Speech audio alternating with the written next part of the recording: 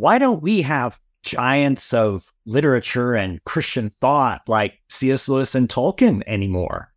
And is there a way we can get them back? We discuss this and more with special guest Annie Crawford on this episode of The Overthinkers.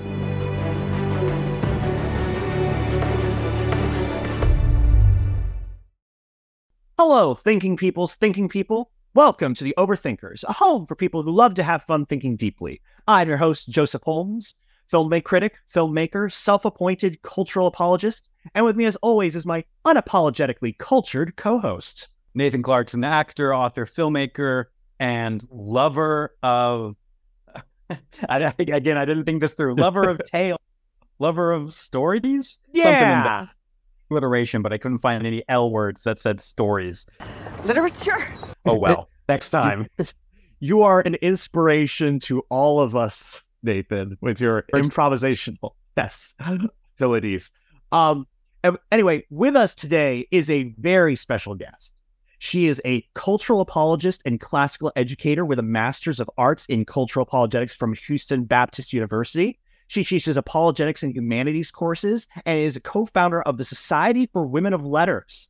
She has written for the Blythe Institute, American Thinker, Circe Institute, Worldview Bulletin, Classical Academic Press, and an Unexpected Journal, where she is a founding editor and writer.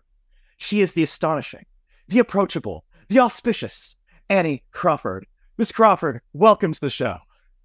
Wow, Joseph, thank you so much for that introduction. Thanks for having me. I'm real excited to talk about Lewis and Tolkien with y'all. Absolutely. We have found, as I was telling you earlier, that for whatever reason, these guys are old. They are long gone, but their stories have lasted through for decades and decades and decades and still seem to have this really resonant effect. And our listeners, all you out there, talking to you and about you, really respond to episodes where we explore what it is about them that made them so substantially lasting and effective. So I'm really excited to talk about this today. And I'm imagining that a few of our listeners are as well. Yeah. So we hear your downloads loud and clear. The numbers don't lie. Anyway, but yeah, so very excited to talk about this. But first, Nathan, if people do enjoy our discussion, which most likely seems like they will, and want to engage more with topics like these and meet fellow overthinkers like themselves, where can they go? They can go to the overthinkersjournal.com where they can find out more about their hosts and everything we have going on. You can also send us all of your love and hate mail there. You can also go to the private group on Facebook where we have over 15,000 of you overthinkers getting into great discussions about all the fun stuff we talk about here. And again, fair warning, it's mostly memes, but there's a lot of great discussion about these great intellectual memes. So head on over. We'd love to have you among our ranks. If you do enjoy the podcast, please consider leaving a review and sharing with a friend. It really does help us so very much. All right. Ready to get started? Let's do it. All right. So, as we said, C.S. Lewis and J.R.R. Tolkien are two literary giants of the 20th century in both the Christian and non-Christian worlds. In the non-Christian world, they're celebrated for their contributions toward the fantasy genre, according to many sources. They invented the genre as we know it today. In the Christian world, they are celebrated as Christian thinkers who create worlds and stories infused with a Christian worldview during an age where most work of fiction were infused with a secular worldview. In the case of Lewis, he was capable of imagining worlds with a Christian imagination and fiction, as well as exploring and defending the Christian faith in non-Christian works and essays. And yet, these two men died decades ago in the last century. Since then, there's really been no unapologetically and theologically rich Christian writers who have impacted and shaped the intellectual and creative worlds of the Christian and non-Christian landscapes in a similar way. Even though new fantasy novels have come and gone and new intellectual thinkers have caught the world on fire, none of them has been as explicitly and thoughtfully Christian in the same way that have caught the world on fire in ways these did. There's a reason that pastors, whenever they want to describe Christianity in a way that the faithful and seekers alike can understand, they still go back to the well of C.S. Lewis and Tolkien, decades upon decades later. Ms. Crawford, why is it that the impact of Tolkien and Lewis hasn't really been people that have replaced them or may not replace them, but have at least, been able to pass the baton to in our modern era for the things that they did? Right. there's a line from Jane Austen that comes to mind right now as you're speaking. Until I have your virtue, I will never have your happiness. It's a line from Pride and Prejudice that Lizzie says about her sister. Ooh. Forgetting her name right now. Jane. Yes. Until I have your virtue, I'll never have your happiness. And I think it would be great to unpack throughout this podcast, the different virtues that go into Lewis and to Tolkien that then allowed them to bear such fruit, right? And so until we take seriously the various virtues that compose these men, we won't understand the deep wells, that allowed such great fruit to be born from. So we could start a couple of different places there, which, as just an aside, I was telling my daughters that we were, that I was going to be on the Overthinkers podcast, and they're like, Mom, that is perfect for you. You overthink everything. It's why you burn dinner half the time. So, my daughters are excited to listen in later as well. So back to Tolkien and Lewis and the virtues that go into the fruit that they've borne. We could go a couple different directions. I mean, the first thing that comes to mind for me is their level of education. I mean, Lewis and Tolkien were among the most well-educated men of their generation. One of Lewis's critics called him the best read man in his whole generation. And it's not just that they were well-educated for their generation, but that their generation was, in a sense, one of the last truly well-educated generations, right? So, and that's, I think, why we are struggling to look around and see who are going to come next and fill those shoes. There has been really a steady decline in the level of education. And so if these were men that sat upon at the top of a mountain, well, the mountain itself has been shrinking. So even those who sit at the highest level of our education in 2023, they're not getting anything like the education that Lewis and Tolkien had. I mean, Lewis read Homer in Greek in high school. He was fluent in Greek and fluent in Latin. He could read Plato in Greek. I mean, just the level of education, and we could unpack that, in more detail. But I think that's one of, let's say, the virtues, the really phenomenal intellectual virtue that was at work underneath and behind, in their minds, in their imagination, in their body, in their soul, even in their imaginative work. Yeah, I think that's really great. And I do want to, I'll say this in response to that. Education is something that all of us should do. Whether you are sitting at home and you're like, well, I can't get a master's degree, so does that mean I'll never be deeper? No, absolutely not. And I love how you referenced Lewis's education. While it was obviously formal in his time at Oxford and such, it was surrounded about his own choice to be, like you said, the most well-read man in his time. Yeah. And so there's an ability for all of us as we're creating art, especially to the artists and writers out there, even if you don't have a higher education, but PhD, a master's, or the money or the time to do that, that does not get you off the hook for having to educate yourself so you can become a better artist. And I love that you pointed out that these men were educated. And by that, the way I kind of think about it and the way I look at it when I see that these men and their stories affected, they were informed. And they were informed about a lot of different things that all affected the stories they were telling. And that's one of the things I see as I look at Lewis and Tolkien and how they affected the 20th century. We're really arguably the greatest storytellers of the 20th century. Since then you could argue that we've had other stories or worlds or myths that have had a cultural relevance in a large, wide way. You could argue something like Harry Potter. I think that that Harry Potter often gets an honorable mention award when it comes to the greatest. And you could argue even Star Wars or Stan Lee and his the Marvel superheroes. Yeah, yes. You could argue that these things, but it's hard for me to, or you could even, I hesitate to say this, please no one write an email. You can even argue something like Twilight. That's kind of the last time that I remember, at least in my lifetime, a literary cultural phenomenon. Yeah. Very cultural phenomenon. Exactly. And I think that's actually something to look at, which is interesting. What even about Twilight did that, and why is it happening so much less, and why is it happening now to things like, and I mean, no offense, Twilight's fun, but why is it happening to things that are so less substantive, like a Twilight, where it used to be the cultural things that culture wrapped around and connected with were so substantive and deep and meaty.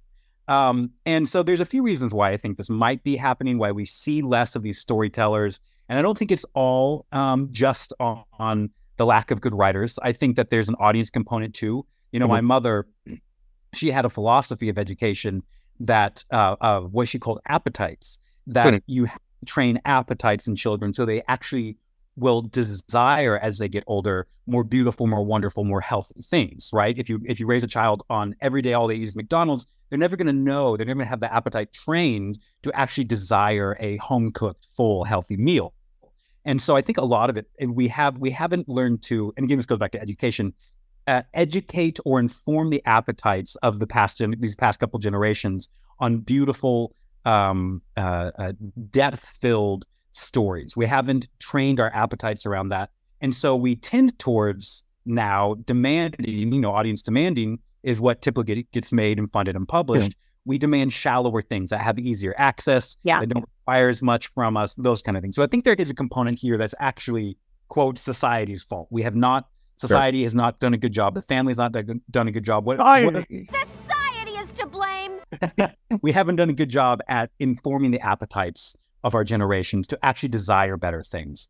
I also think there's it's segregated audiences now. There used to be more of a monolithic audience of there could be stories that connect to an entire society at once. Now we kind of get it's like ordering a burger. I'll have this kind of burger and this kind of thing, and that kind of, with no onions and extra cheese, whatever it might be. And so we can very hyper demand, specialize, yes, our entertainment. We see this in movies and TV shows. We see the same phenomenon. We don't see that one singular TV show. We see a lot of different TV shows that go to the specific tastes of specific people. So that's one element. But I think for me, as I look, the crux of this is why they were so influential and why we're not seeing this anymore. And this is kind of what I have formulated. All those things are relevant, but I also think it's not an accident that the two greatest, most influential novelists, let's say, or storyteller, myth makers of the 20th century were Christian. And okay, so all of our atheist listeners, don't get mad at me. I'm totally it, and you can write me all your letters. But I do think that the Christian artist, the Christian philosophy and ethos is better set up to create better art and more compelling stories. And I think that Joseph Campbell would agree with me.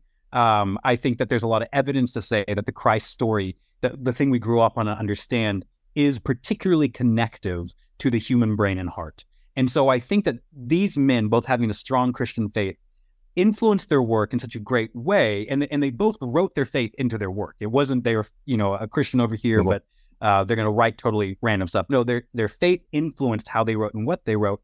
And I think that because of that, it was especially connective to society as a whole. Not to mention they're both just good writers, but that's a whole other thing.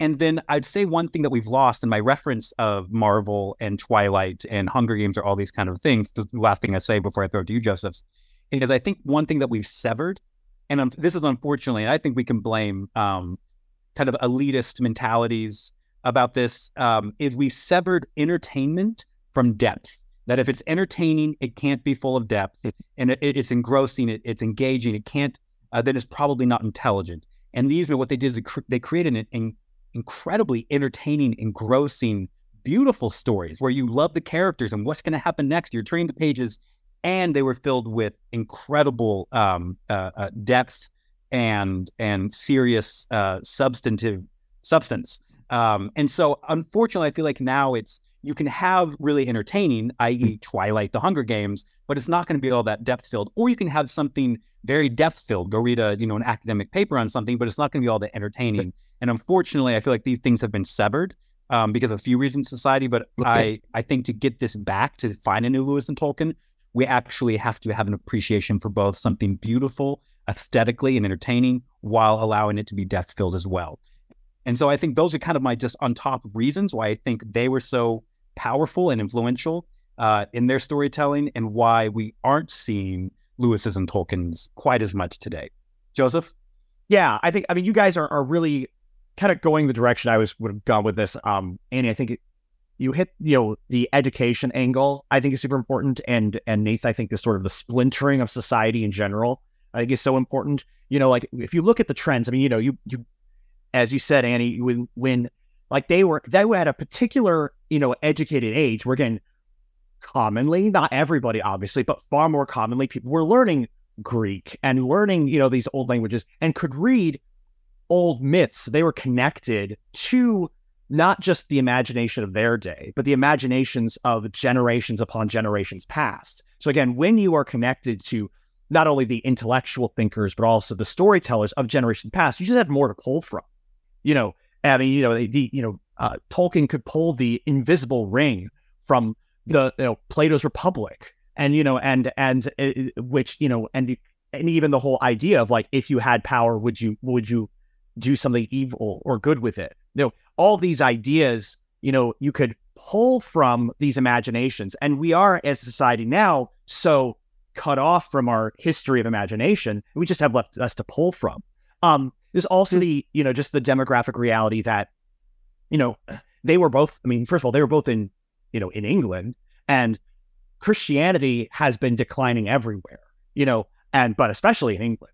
But like, in America, you have these two twin problems of the education has been declining, also like a really rampant, the demographic of Christians that has declined least, the evangelicals, is also some of the most sort of anti-intellectual. And I mean that in an academic sense, that like they're less likely to pursue higher education, less likely to, read scholarly works and things like that. And so you're less likely to have somebody you're less likely to have Christians in general, educated people in general. And, again, the fewer people like that happen, the less likely you're going to get like a genius that pops up. That's, within those circles. I mean, that's why like there's a lot of economists that get really excited whenever there's a larger population. Like when population grows, they get really scared when population decreases, because they're like, the more a population grows, the more likely you're about to have a genius that's going to change the world. That, so, and that is true with like other sub-demographics too. It's like, okay, if we're looking for a Christian who is really highly intelligent and thoughtful and has an abundant imagination, it's like the fewer people that exist like that, the less likely you're going to have to get a genius that pops up in those areas. And the last thing I'll bring up in this before throwing it back to you, Annie, is that our society is getting more splintered in terms of left brain and right brain thinking, in general. So like, again, in these two men that we're talking about, there was such a union of the imagination and the intellect, of storytelling, and just, again, like, C.S. Lewis, which this annoyed Tolkien a little bit, was like, I'm just going to put Santa Claus in my book because I think it's fun. That feels good to me. I like it, and so I'm going to do it. And with the ability to, write mere Christianity, and both of these men, although C.S. just did more like literal apologetics than Tolkien did, both of them were thoughtful and imaginative. And in our modern society, because we have the freedom in our postmodern era, that's like ding, ding, ding, which we said postmodernism again on the show. But can we get to drink? Exactly. Yes. You can do whatever you want on this show. Isn't it a little early to start drinking? Hey, 5 o'clock was 20 hours ago. But is that people just choose to be among people exactly like themselves. And so they're less likely, more imaginative and creative people are less likely to hang out with intellectuals, and intellectuals are less likely to hang out with creative people. And so having unions of left brain and right brain people, again, are just fewer and fewer. And so the law of large numbers, statistics, you're going to have fewer people. There's less of, like you said, grounds for inculcating virtues and appetites for people, like you said, Annie, for people to exist like that. And for you, Nathan, for people to appreciate people like that. So I guess, Annie, like, what are there any things like that we missed, or that you would want to develop further in this area of the virtues that we've not been inculcating? Yeah, well, I just want to respond to a couple of the fantastic things y'all said. Nathan, I really appreciate that you pointed out in terms of education, especially in our day, we're not just talking ivory tower. I actually think some of the best education that's happening right now is sort of outside of the formal institutions, right? And that I even think that's part of Lewis and Tolkien's own genius, because I don't know if you know, they were part of getting English literature developed as an actual major, because until about their time, there wasn't English literature. It was considered popular reading that wasn't worthy of academic study. Wow. Right. And so Lewis and Tolkien, so the theme that's, running through my mind as you both are speaking is the work that their genius as a bridge, always standing between two worlds, and then their ability from that creative tension to then birth their creative work. So, they stood with one foot in the elite academy, able to read Greek and Latin, and Lewis wrote, philosophy books like The Abolition of Man, that philosophers still debate today. And then he wrote children's stories, and he loved myth, and he loved what was popular. And it's one of the things I love about them. I think, Nathan, you touched on one of my soapboxes that, Horace, the Roman poet long ago, said that good art should both delight and instruct.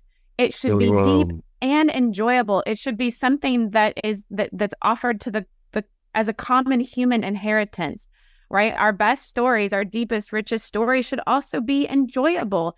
And you're right, this modern idea that what's elite and profound, awesome art, like Marcel Duchamp's Fountain is somehow elite art because it's so deep in what it says, but it's actually completely unenjoyable, right? That is a silly dichotomy that we really need to get over, and that I think Lewis and Tolkien very much were bridge builders in that way, bringing English literature into the academy and bringing, great depth into their popular storytelling. So I think, they held a bridge between the high and the low, between reason and the imagination, bringing them together. And then, Nathan, what you also touched on is, Christians maybe having a knack, because we're some of the few people who still believe in real archetypes, that there are real eternal truths that resonate with the human heart. And that we're, the other thing I noticed about Lewis particularly, so early in his life, he really wanted to be a great poet, and he worked really hard. I mean, he wanted to be like the next brilliant poet, and his poetry never took off. And once he let go of that, and then most of his work was birthed out of a need. He looked at the world and saw, people don't get this, so let me help them get this. He stopped obsessing about originality, and he started caring about just communicating eternal truths well. Then all of a sudden his art took off. And so I do think that's part of, maybe why these Christians are some of our greatest storytellers, because they weren't as concerned about being, the author as ego who's going to come up with a super original thing.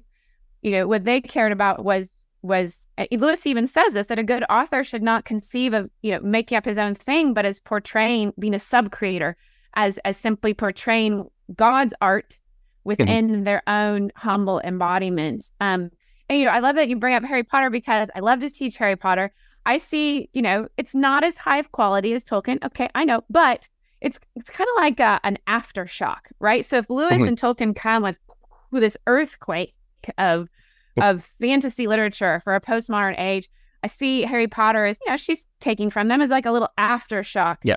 Because she was a classicist. She's a liberal Christian. She's steeped in those archetypal traditions. And I think that's why her work, I do see it as the last major work that had resonance across a broad demographic, because since then we really have started to fragment into our different niches and genres. So I'm not sure if that answers your question, Joseph, but I was really excited about, the connections I was seeing and what you guys were saying. No, that's yeah. I think this is so interesting, because what, I'm thinking about why they're so meaningful to me and to so many other people, these stories. And as I think about what draws me to a story, be it deep, be it fun, be it a Saturday afternoon, summertime movie, whatever it might be, I'm typically drawn to story, both one, because I want to be entertained. I want the aesthetic joy of encountering something that's pleasing. Like you said, that really resonate, I think, with both me and across society at whole are the ones that help us through the lens and vehicle of beauty, of words, of imagination, but help us make sense of reality. I know it's funny to talk about these guys and how they wrote fantasy books, but their fantasy books helped people understand the reality they were living in. And they also have these components. You know, you mentioned Harry Potter and why it's kind of the last, as what we see, hugely effective and still so and resonant piece of literature and storytelling that kind of goes across all these different societal lines. Is it still, like you pointed out, it is informed by a base and a stage of kind of these traditional things that coincide with the human psyche, which is we need redemption, we want hope, we want goodness, we want to believe there's a good and evil. We want to believe that there's going to be not a happy ending, but a triumphant ending. We want to believe in redemption. And so these are the stories that gave us those things. And I think, again, take another sip of that tea, everybody. Postmodernism has kind of gotten rid of believing these objective realities about the world and ourselves. And so I've seen this thing happen with a lot of artists where if they write a happy ending, they feel that their work is bad, that you should somehow be ashamed of your movie, your book, your whatever it might be, if there's a happy ending and it's not real art. And I think we're looking at you, Barry. Yeah, longs for and connects to these. I'm sorry, we haven't changed on these traditional story markers that we can find in scripture, we can find in the psychology and philosophy of Christianity. But that's an interesting concept too. But yep. I think we're not seeing stories like that written anymore that connect to the experience and articulate reality in a way that gives us hope, in a way that makes sense of it and makes sense of ourselves. And so that I think is one component that is sad to me. And I wish, to be honest, I think the culture is ripe for a story that can help all of us during a time when there's pandemics and divides and, all these different terrible things going on. I think people are longing for something to help them articulate reality in a beautiful and imaginative way. And so this is not really a comment on why this is happening, but this is a comment on why it needs to happen, that people are despairing. We see, Joseph often references the statistic that everything in the world, technically, according to the statistics, is getting better when it comes to racism or sexism or poverty or hunger, whatever it might be. Everything is getting better in every inch of the world except mental health. People are experiencing despair, anxiety, and depression, and ultimately even suicide at higher rates than ever before. And so I feel like that must come out of a place that the world doesn't make sense to me. I don't make sense to me. My purpose isn't here. And so to me, we actually need these stories. I went over, we don't have them, but now I'm talking about why do we need these now? Because I think this is one of the antidotes to helping that crisis that's currently happening and giving people hope, giving people a definition of who they are, who they were made to be, and of the purpose they were made to live out. I think that's something we desperately need to see this kind of story come back. And so that's what I would love to see. But Joseph, I want to hear your thoughts on all of this and why we need it. I want to jump off of that. I mean, like, first of all, I mean, this is like gonna go really down the overthinker's nerdy rabbit hole for a minute, but like and you point out the idea that, these people believed in real archetypes. They believed in real archetypes that the stories they were telling said something about reality. Because, C.S. Lewis in his Experiment in Criticism book, one of the things he talked about is like the difference because the people already at the time were like, criticizing, fantasy for not being reality. And he was like, well, there's a difference between fantasy and lack of reality, because you can have, a fantasy story like Lord of the Rings, which still tells you, hey, power corrupts everyone all the time, and that's the way it is. Or you can have a romance novel that is technically more realistic and yet tells you a lie about the way the world works, about how to find love, the way that love is. And so, that was his sort of defense of fantasy and like the truthfulness of fantasy. But, the West has sort of always been caught, like, since the 20th century, between sort of like Freud and Carl Jung, because Freud was like, everything that you believe, it's just a construct of your neuroses. It's just about you and what's the weird stuff going on in your head. Whereas Carl Jung was like, sure, it's going on in your head, but what's going on in your head was actually shaped by reality. So, so maybe, you have this idea, of God, and God is not real, as you say, but your idea of God was shaped by reality, and that's real. And so your idea of God isn't that far off, because whatever idea of God you have was shaped by a reality that is real, and you do need to have a relationship with. And it's so funny we talk about the depression, rates that we talk about often on the show, because, one thing C.S. Lewis and Tolkien had in common is they both went through World War I, which was another era of nihilism. They both they were both in the military, fighting a war that basically destroyed psychologically and spiritually so much of the West, including particularly Europe. And it's like, oh, their heroes don't exist. Everything is terrible. All that we hoped in was lost. And somehow they were able to construct war narratives, where it's that actually there is something beyond this. There is triumph over evil. I think it's not a coincidence that you're right. Harry Potter was sort of our last great myth, that of that type. Because when it ended, what did we get after that? We get Game of Thrones, which first of all is completely sort of nihilistic, and two, doesn't have an ending. He still didn't know how to end it, because again, endings mean catharsis, and catharsis means making a statement about the world. This is so, regardless whether you want to or not. The new wave Italian filmmakers tried to make stories without points, and yet they really weren't able to, because as you point out on our podcast we did together, live stream we did together about the Barbie movie, however you end your story, it says something. And that's the thing, is we have a society where we're not able to close the book and say, this is the end of, this is the final statement I'm making about reality, because we think that there is no reality. Everything can be deconstructed and just, fit into my own neuroses. So we're almost scared. Like if I make a statement, we're scared that it's going to be wrong. We're going to make a statement that's wrong. And we're not willing to take that leap that, Tolkien and Lewis were willing to make, because they believed the Bible told them the way the story ended. I guess so. I think that need is there. Again, we need a story like that. But again, we're in a society that makes it harder and harder for people, A, to exist who believe in this, so can write stories like that, and B, for audience to accept it and not reject it. So I guess my question, Annie, would be, what do you see as sort of the profound need of something like a Tolkien and Lewis today? And then how do we inculcate, how do we recreate conditions that that they can exist and we can appreciate them when they come up? Yeah. I'm a little afraid I'm going to be the Eeyore. So don't want to ruin everyone's good time. Do it. I'll play that role, and then you guys be my antithesis. But Lewis said he has so many great one-liners. The highest does not stand without the lowest, and so that is a theme. We've already mentioned several times that we get the politicians we deserve. We kind of get the artists that we deserve.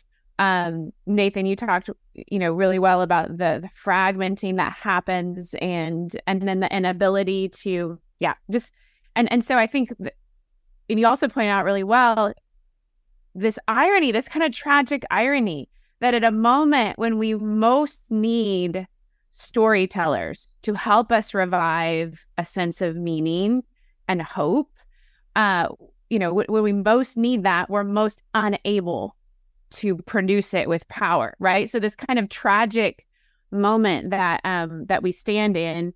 So I'm going to bring up Boethius as a model. Love it. Sorry, guys. No, this is red meat for us. Looks like meat's back on the menu, boys. Okay, great. That I think there's a parallel there, and this comes from Lewis himself, and then a Lewis scholar, Jason Baxter, who sees Lewis as a modern day Boethius. Okay, so let's just talk for a minute about who Boethius was and what he was doing, and then how that might offer a parallel that then helps us see our own moment a little better. So Boethius was writing at the end, the fall of the Roman Empire. He also was one of the most educated men of his day, fluent in Greek and Latin, and one of the best scholars. And he was also involved in politics. So what Boethius was really trying to do is, as the Roman Empire is collapsing and the libraries are being burned and literacy is being lost and the West is being cut off from the East, which is retaining, more civilization, Boethius was really trying to translate all of the classics into Latin, before it was too late, before he died, before there was no one left to do it. And so he wanted to translate Plato and Aristotle and, Homer. Well, he got in political trouble, thrown in prison. And instead we get his Consolation of Philosophy, which is his philosophical meditation on the tragedy of his life. And I think all that the West ended up with was one translation of Plato's Timaeus. As the Roman world, those structures of society collapsed, and they were moved into the early Middle Ages as a darker period where literacy is lost, where the learning is lost, and it takes a long time for that to be rebuilt. It takes, from Boethius, who's your next major medieval? Who? I mean, it takes hundreds of years. You get Bede in England a couple hundred years later. It takes several centuries till you get up to Anselm and Aquinas, and so it takes. So that's where I feel like a little Eeyore. I think it will take a long time if we live in such a moment. Okay, so let's make the analogy there. So if Lewis felt like a British Boethius, that the West is collapsing, it looks a little bit different. We haven't been invaded per se by German barbarians, but we've been invaded by something that's disintegrating and fragmenting, and literacy is being lost, and our attention span is being broken. And Lewis was a medievalist, so he very much, in his talk called De Descriptione Temporum, he calls himself a dinosaur. That he was one of the last men who was soaked and saturated in the ancient medieval way of understanding, in that imagination, in those languages, and that he was, like Boethius, desperately trying to translate that ancient wisdom, that fundamental human inheritance, before the collapse, before it was too late. Except Lewis was not translating from Greek to Latin. Lewis was trying to translate in terms of imaginative form. He was trying to take the old truths and put them into the metaphors and genres of the modern world. This is why the trilogy uses sci-fi. I can use sci-fi. I can use the metaphor of a spaceship to translate the wisdom, the goodness, truth, and beauty of the old world into imaginative forms that the new world can hear. And what I'm a little worried about, and I'd love for you guys to convince me otherwise, is that we might be entering into some kind of dark age that takes a while. And we might just need to, that might be what God has to show us, or the universe for you atheists, that we're going to have to dig in and rebuild and have patience and rebuild our attention for a little while. But that doesn't mean we're without stories. And this is why Lewis said, read old books. We have the old stories. We can revive the old fairy tales, and we have the old stories still, and we can retell them and use them to help us rebuild our world again. That's my kind of bad news, good news. We might just be at that kind of moment where it's going to take a while. I think, I hate to be an Eeyore along with you, but no, it's going to be up to me. Joseph, good luck. I think you're right. I think it would be nice to believe that tomorrow everyone's going to read a story, and it's going to change the world and bring us back to something that we are rapidly moving away from. Goodness, redemption, holistic stories that change us and give us hope. And Joseph, I'm really glad you brought up ending. So you stole it right out of my mouth. I was literally going to say that, because the one thing that makes these stories different, because I was thinking, we're talking about Harry Potter being the modern one, but I know that a lot of our listeners will be like, hey, there is a modern myth that kind of got a lot of people excited, which was Game of Thrones. I'm so glad you brought up Game of Thrones. The problem is I saw all my friends get excited. I didn't watch it because I'm a Christian, but I saw friends get, so excited, and I know some of the story, and it was interesting. As soon as the last episode, it was like dead silence. Done. Look.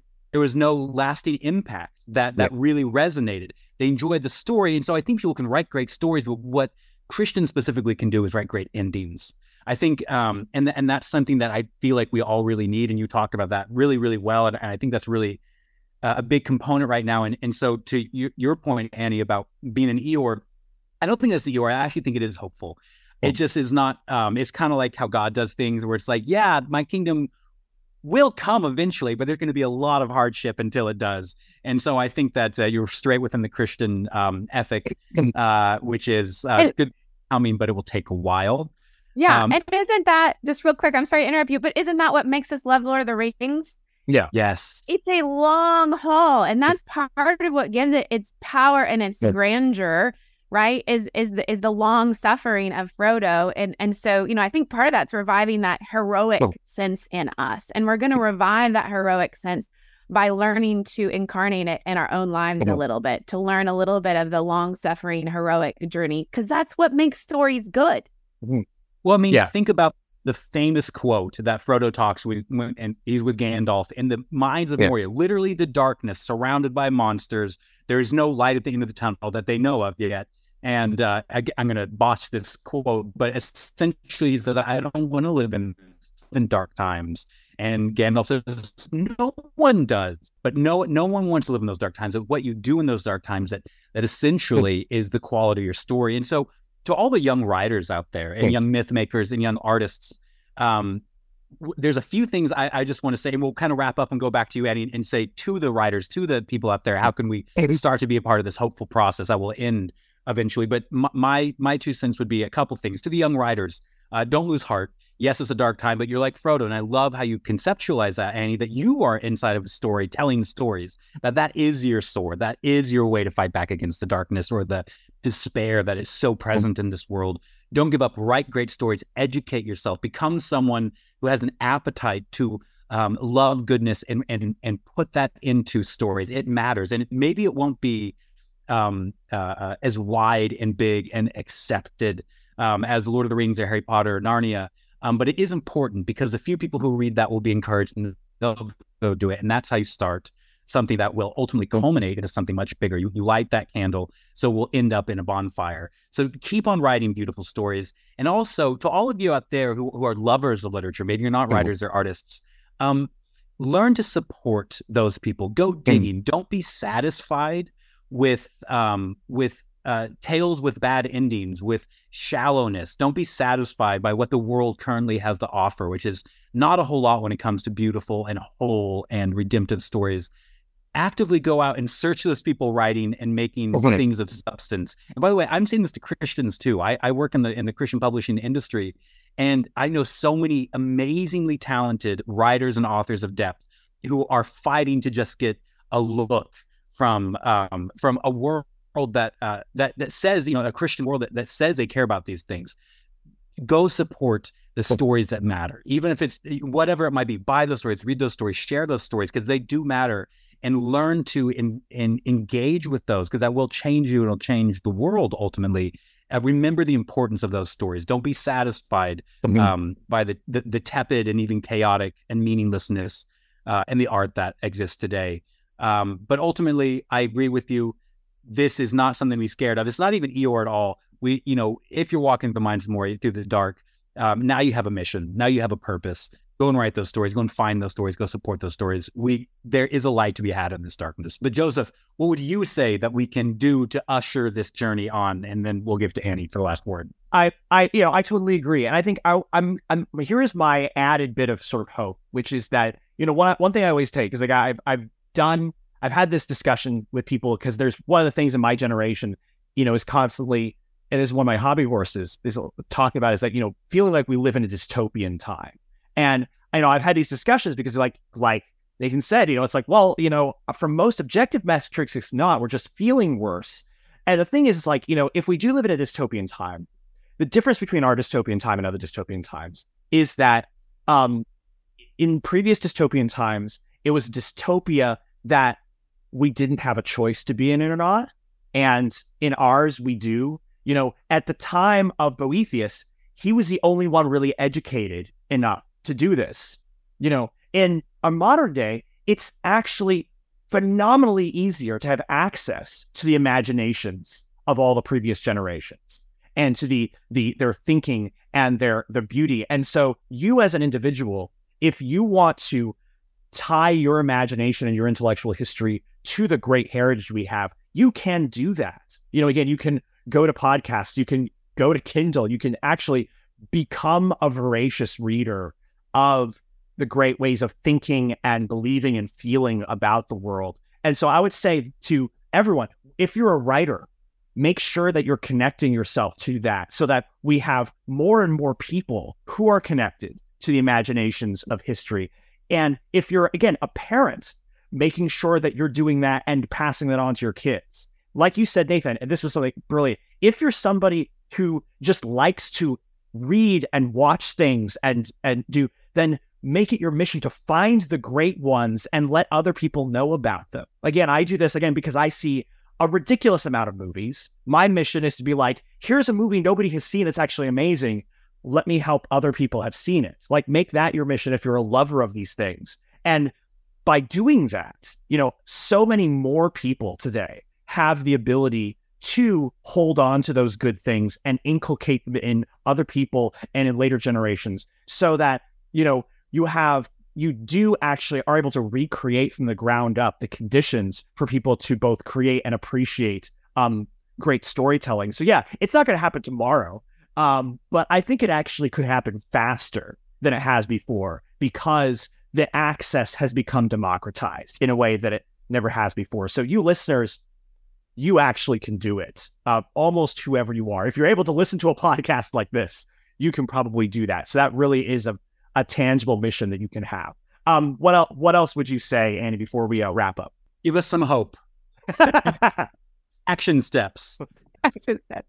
Well, gosh, I love what you guys have already said. And I think maybe to take that phrase, the highest doesn't stand without the lowest, and draw out its positive aspect, which is what both of you are touching on, is that, a Lewis or a Tolkien, in our modern imagination, we tend to think of the lone genius. This comes from Romanticism and Byron, and that they somehow are the freak of nature that pops up randomly, and then it's like everyone wants to win the lottery, right? That I'm going to be the freak lone genius, and I just don't think that's the way it works. Mozart even lived within a very musical context. Again, he was a gifted person at a certain moment, right? And so, in that sense, Lewis and Tolkien didn't just pop up randomly as freak geniuses. They really were part of that, the height of a particular moment that they were in. And I think what that means is that highest, Lewis and Tolkien, they don't stand without all the things that went before them, all the smaller stories. Tolkien talks about in his On Fairy Stories the kind of pot or cauldron of storytelling, and that all the different little stories, unknown stories, and Beowulf and great stories, but they all percolated and were part of what gave Tolkien his vision. And so even if we stand at a moment, or I'm not going to be a great writer, I'm not a creative writer, but we can be part of the like, I love how you said, tell your stories, support storytelling, be part of rebuilding a culture that can sustain the great stories again. And there's a genuine participation in that. That's meaningful. And I think that's also part of the deep meaning of Lord of the Rings that we love, right? So the hobbits, they're a little people. And that also applies to the fact that the little things we do, the little stories we tell, the little stories we live are part of that victory over the great evil, the great joy that is able to come because of the faithfulness of the little people. And so even if, we're in a moment where we're rebuilding, we can really feel like our role matters. Our role matters. Lewis and Tolkien wouldn't have come without all those little faithfulnesses that came before. I love that. I think a perfect place to wrap this up. We ended on what we said, which is we went through the darkness to Eeyore, and we ended up with there's a light, there's a hope of redemption. So we told a story in this podcast, and I think it's one for the ages, guys. It's the one that you're a part of, you listeners. So awesome. Well, so now we're going to move on to our blesses and curses segment, where we take a work of art, media, or resource that we want to recommend, i.e. bless, or to diss, i.e. curse. So, Annie, do you have any blesses and or curses, or would you like us to go first to lay the groundwork, or do you want to jump right in?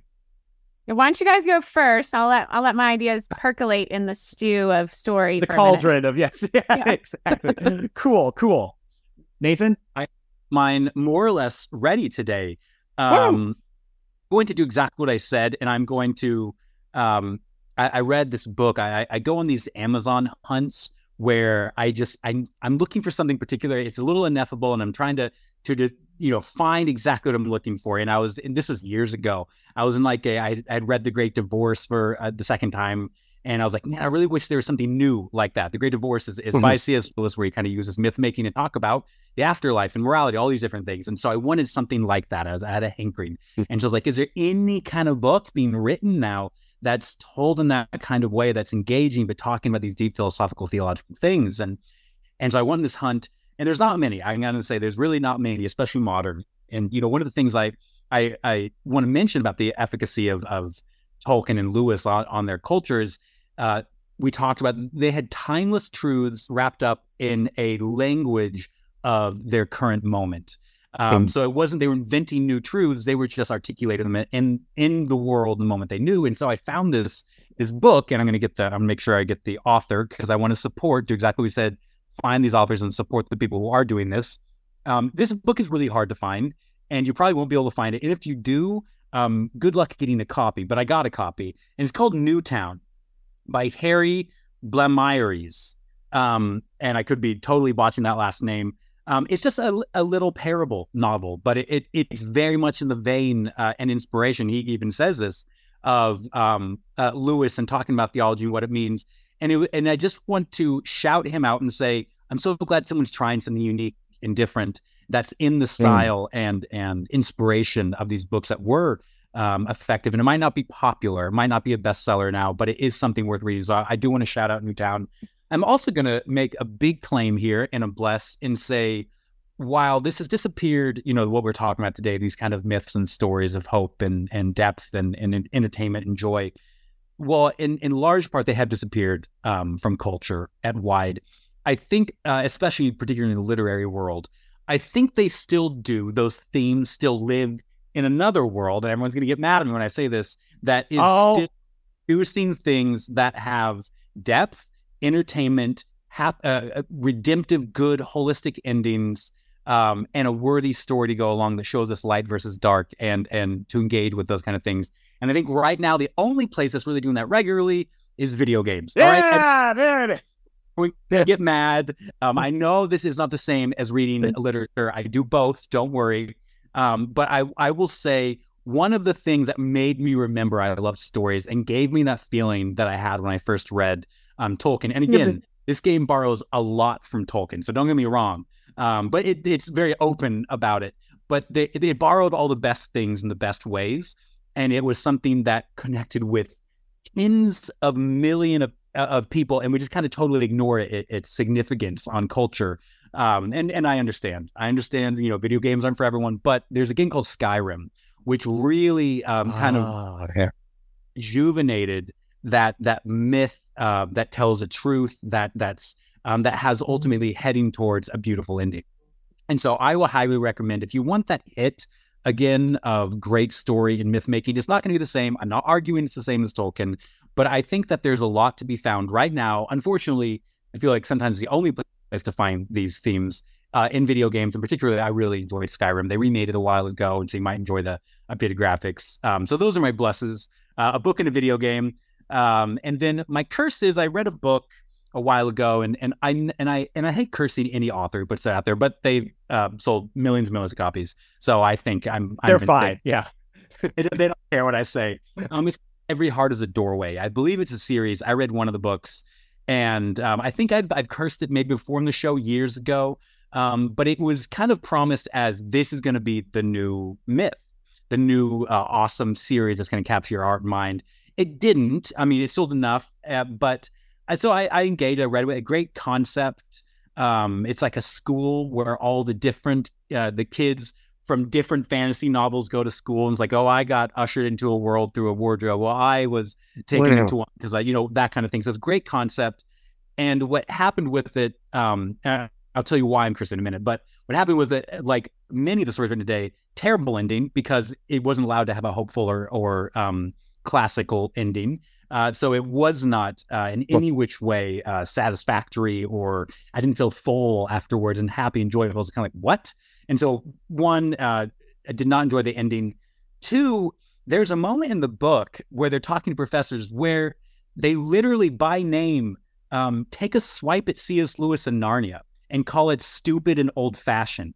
And I'm like, listen, I get it. You're trying to do something new, but maybe don't take a swipe at the most beloved, most successful fantasy series entire 20th century, because then we're going to be comparing your books and deciding better. And I just don't feel like that's a great exercise to do. And it's also kind of taking a swipe at the shoulders you're standing on, more or less. And so for that reason, just taking a swipe at Narnia without being better than Narnia or nearly as good, I do have to give that one. If you're gonna take a shot at the king, best not miss. That's awesome.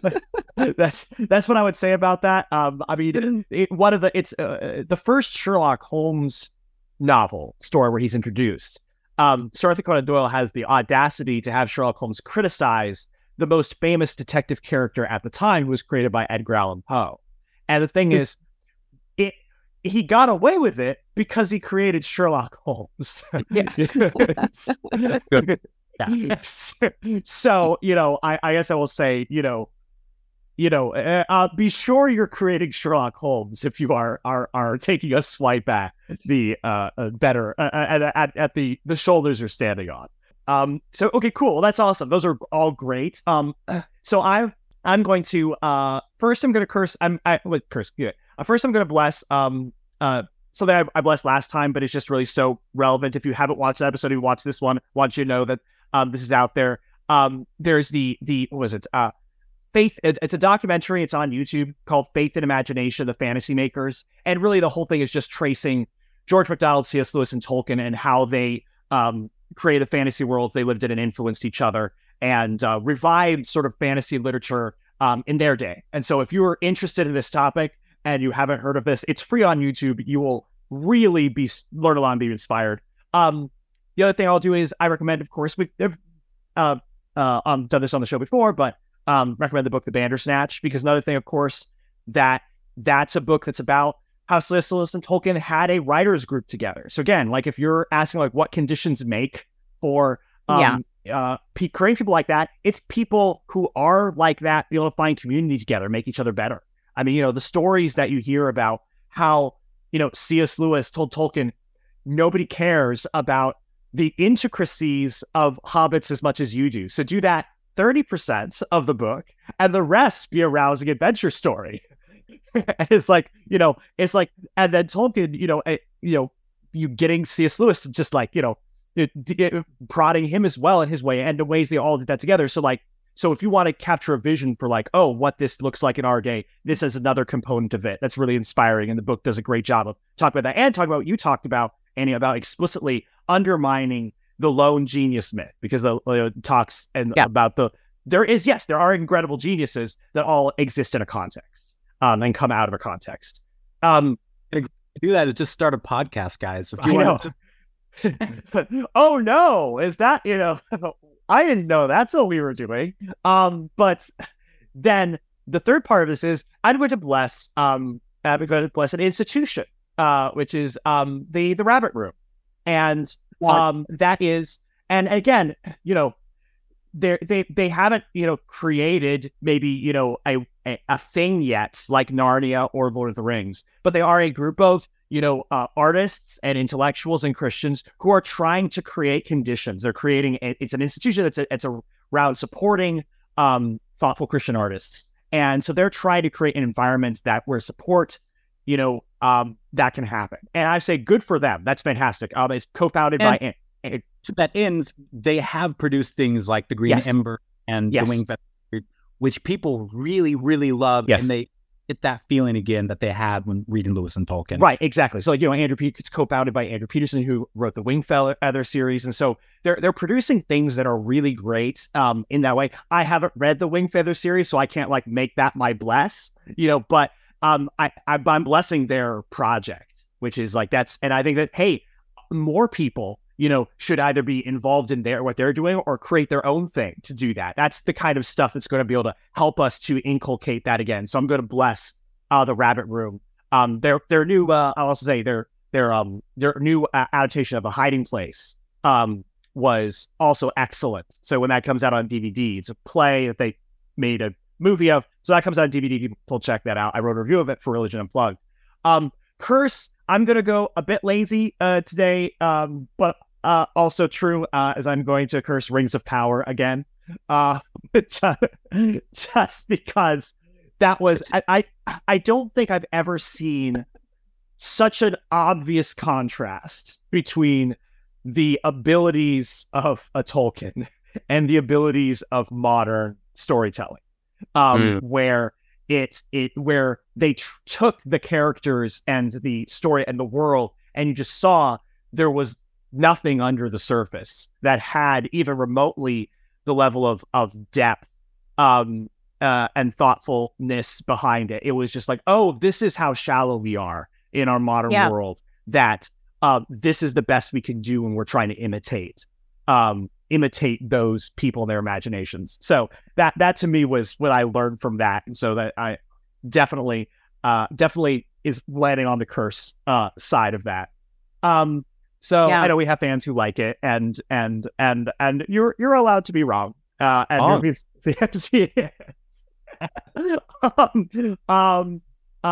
yes. Okay. So Annie, well, what would you contribute to blessing and cursing on our show today? Yeah. All right. I love this, guys. This is really fun. And, I think the Rings of Power is a great illustration of if you don't really believe what Tolkien believed, you don't believe in those eternal truths, you're not going to be able to offer the vision and the power that he offered. Yes. Right. Even if you've got all the money to do all the CGI, right? Amazon. Jeez. Yeah. Yes. Yeah.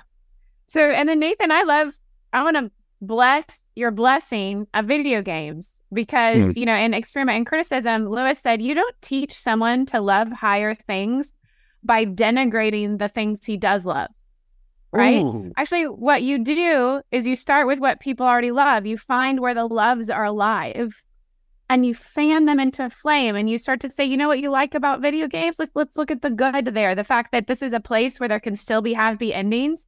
I think that's genius, because in a video game, what are part of the break in art between the high and the low is a break in participation.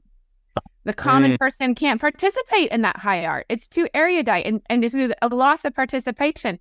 Well, games are our way that are recovering participation in the story. And as we participate in the story, those eternal resonances written on our heart come out. I don't want to play a tragic, nihilistic game every time I sit down. A lot of people are sitting down to play games because they need to de-stress. They need, and so the fact that it's participatory is bringing out something fundamental in us, our need for our efforts to bear fruit in a happy ending.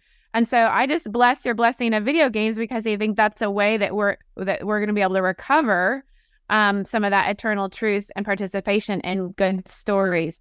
So and then I'm going to be super audacious. Is that I don't know why I'm second guessing myself right now. And I'm going to bless and curse things I've never seen or read. Oh my gosh. Partly because it's not out. So do I bless or curse first? I'm going to curse first and end strong. So I'm going to curse the new Snow White movie. I'm just going to jump on that bandwagon and curse the new Snow Brown movie or whatever. And I think diversity is great. But in this particular case, it's more about the fact that they are deconstructing the fundamental archetype of what the fairy tale is. Because Frank, so you'll see these interviews and Snow White and the princess needs a man like a fish needs a bicycle. Well, that is just completely destructing and destroying the archetypal meaning of what these stories are all about, which is that the human, we need a savior. That's what they're about. That we are asleep, dead, fallen. We are in over our heads, and we need a divine loving grace from the outside. Yeah. And that's what those archetypal stories are about. And so when we think we're supporting women and being feminist and going to give them a story where the woman doesn't need a prince, you're archetypally, symbolically saying we don't need God. And that is to cut ourselves off from the very grace that we need. So I curse the new. Yeah, well, that's an excellent point you make, which is come back on and bless it. Don't worry. Yeah, that's it. We'll give you an opportunity when it comes out. And exactly. Okay. But I'll say that you make an excellent point. They're in order to support women, they're saying she doesn't need a prince. But the actual problem is we all need a prince. It's the reverse. Yeah, we should be looking the reverse. We all need a savior. It's that, and they're missing that. I always wondered why it's you want to adapt this because it has something that resonates with people. Let's take out everything that resonates with people and do it anyway. Yeah, that's a good point. Yeah. All right, good. Can make a lot of money, I'm for sure. Yeah. All right, I'll bless. Then what I want to bless is Jonathan Pajot over at Symbolic World. He just did a Kickstarter for Snow White. He's going to retell the story of Snow White in a way that I think, echoing Lewis, is going to take the old story, the resonance of the old story, and honor them, but give them some kind of modern embodiment. And on his Kickstarter for Jonathan Pajot's Symbolic World, Snow White. And again, this is a way you could support artists. I think the Kickstarter's closed. I don't know how it works at this point. I'm sure it will be for sale open at some point, but just incredible artwork. I mean, because each panel in the story is just first-rate visual artwork. And I know that he's also doing some things with the story to thread in, new twists and new plots. So I haven't read it, but, looking at the Kickstarter, looking at the art, looking at the vision, it looks like Rabbit Room, one of those places that really are building some momentum to offer some high quality art. So but I haven't read it and I haven't seen it. We'll bring you back on when both the Snow Whites are out, and then you can see, do you want to reaffirm your blessings and curses? No, I have to eat humble pie, right? Exactly. Yes. No, but I'll say, again, that's another thing. If maybe Rabbit Room isn't your taste, it's there are people like Jonathan Pajot, who's another person who's trying to tie together the old imagination with the new, and so that's There are places like the Overthinkers. So you can give us money, too. Yes. Yes. So anyway, well, thank you so much, Annie. This has been a fantastic discussion. I've had so much fun. You're an amazing guest. If people, and I don't know why they wouldn't, are really excited to hear more from you, where can people find your work and what you do to hear or watch or read more of your thoughts and your work? Yeah, thanks, Joseph. The best place is to go to my website, anniecrawford.net, where I have a page that shows all that I've written, and I'm always updating with speaking events and some links to some of those. And then at Facebook is the place I'm most active on social media. It's Annie Brownell Crawford over at Facebook. Fantastic. Awesome. And Nathan, if people want to get in touch with you or get in touch with Overthinkers and give us their love or hate mail and stuff like that, where can they go? If they want to give us all their love and hate mail, definitely head over to the overthinkersjournal.com and join our online Facebook private group. We would love to have you sharing one of those cool, fun, intellectual memes. If you do want to get in touch with me, go to nathanclarkson.me. I'm also going to plug my book, The Way of Kings, which talks about a lot of the stuff today in your own life, how to adopt your own life as a story. and live that out in a meaningful way. So check out my book, The Way of Kings, and connect with me on any of the socials. Just search my name, Nathan Clarkson. You can connect with me on any of the socials as well. You can also go to my website, josephholmesstudios.com. Also, of course, if you want to see more of my humble attempts to help make the stories we're telling better, you can go to my work at religionunplugged.com, where I have read a lot of film criticism, a lot of faith-based films, and a lot of secular films from a faith-based lens. You can also, if you would like personal help in writing film from a film critic's perspective, you can go to my Superprof the place. It just goes josephholmessuperprof.com, and I can give you private coaching on how to make write a screenplay that film critics will actually like. So thank you so much, everyone, for listening to us. Thank you so much for joining, Annie, and thank you all so much for joining us today, audience. And remember, if it's worth thinking about, it's worth overthinking about.